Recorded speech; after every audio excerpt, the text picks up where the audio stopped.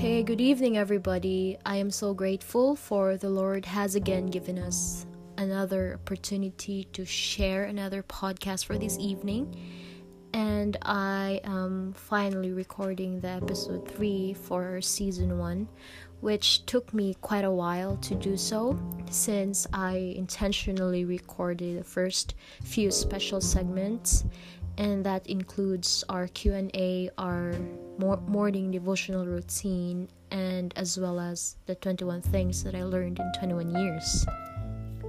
For this segment, I wanted this segment to be recorded at night because I'm also more comfortable at the moment, and I am thankful for the Lord for my personal space, and of course for the people still who have been supporting all throughout, and for the inspiration.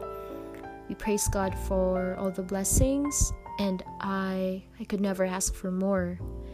Now, this episode is entitled Mess. M-E-S-S.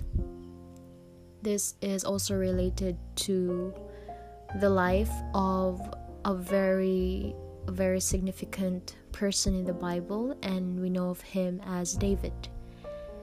You know what? Every time I think of, or every time I hear of the word mess, I can never stop thinking of a room that is just so full of things that needs to be discarded. For example, garbage, or clothes that needs to be folded, or maybe a sink that is so full of plates that needs to be washed. This is how I defined mess. It's more of an environment. And if I think of it as in a physical manner, I would maybe picture a person who that has a messy hair, or has a very inappropriate clothing, and whatever your definition is, we know what being messy is, right? So one time I was given the task to speak for an event. I actually forgot the event and I'm very sorry, but I can still remember a few of the events that happened before that. I was given the notice a day before that, and I have class on a Thursday, so I really had a hard time preparing all of the things that I am yet to share. And being in a ministry for quite a few years, even at my young age, it is really a privilege to see how the Lord can still use you, even in your imperfections. You know the quotation that says that God is not calling the qualified, but He is qualifying the called. That is very legit, proven and tested. And so I went to that event. I can honestly say that I wasn't really that prepared, and my PowerPoints, I was still trying to sort it out, like prior to they pick me up in Annex. But before that, like the night before that, I usually pray, I usually fast, and maybe spend a couple of hours to pray for my message, and of course ask for the Holy Spirit to fill me so I can impart blessings to the listeners.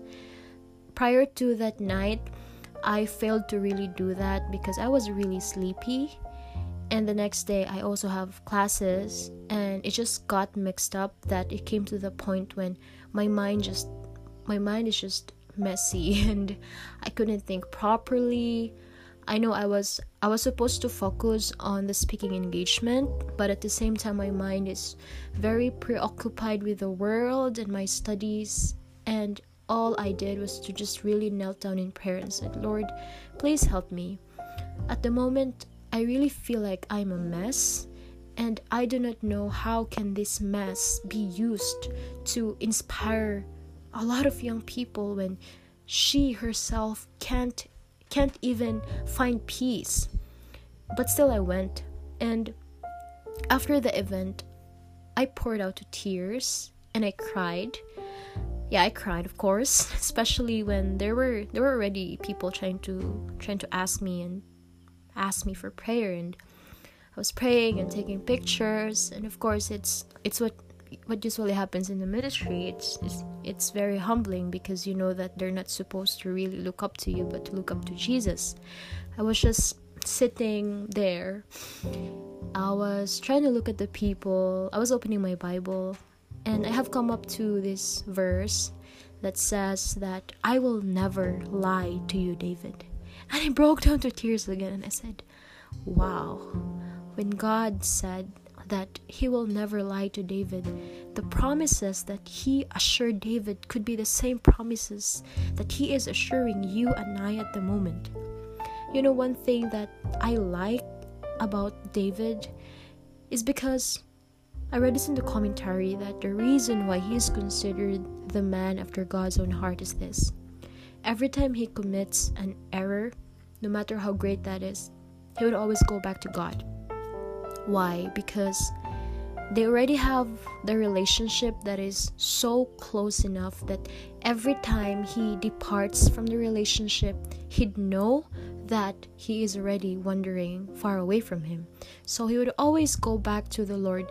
No matter how sinful he can be, he will still go back to God, because he knows that God and God alone is his home.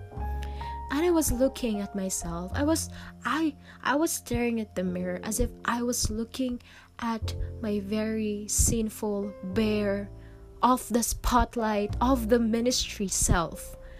I wasn't wearing anything that's formal. I was just there, an ordinary 21-year-old student nurse, just trying to look at herself, trying to assess herself, and trying to see David in herself, and seeing how messy, how sinful, how self-righteous I can become, and trying to look back on how the Lord has been using me so far.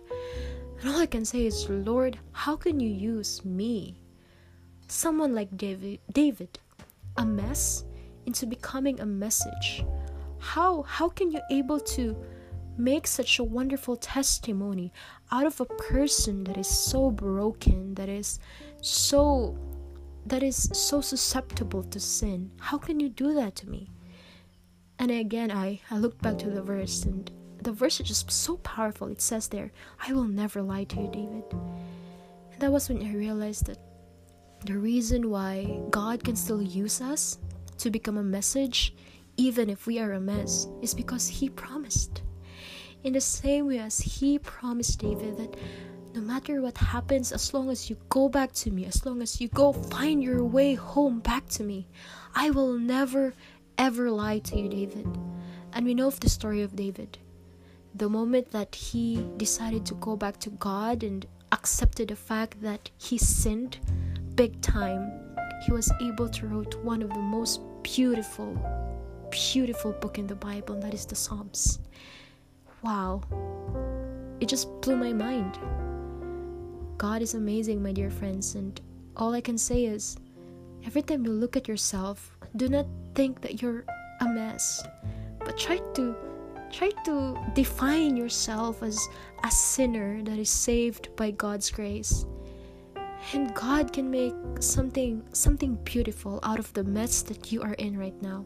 And I have proven that in the past few years of my life, and I certainly am expecting to learn more and more from him with you guys. I pray that the Holy Spirit will continually help us and enable us to always find our way back to God and ask him, give him our broken fragments, and tell him to use that to become a message to other people. As I end this special segment, let me offer a short word of prayer. Dear loving Savior, you're an amazing God, and I could never ask for any better gift than knowing you and having a deep relationship with you every single day. I pray for the Holy Spirit to continually teach us and help us to reconnect and to accept the fact that we are a mess, but teach us how to be like David, who will always go back to you and tell you to, Lord, use this mess into a message, please. And I believe that you will do so, because in the same way as you promised David, you will never lie to us the same. Thank you so much for this podcast. Thank you for the people. Thank you for the inspiration. Thank you for the courage. Thank you for the passion to work for you and you alone, in hope, in faith, and in love. I hope you guys will have a great evening, and I'd love to ask for more of your prayers as we continue on this ministry. God bless you, and goodbye.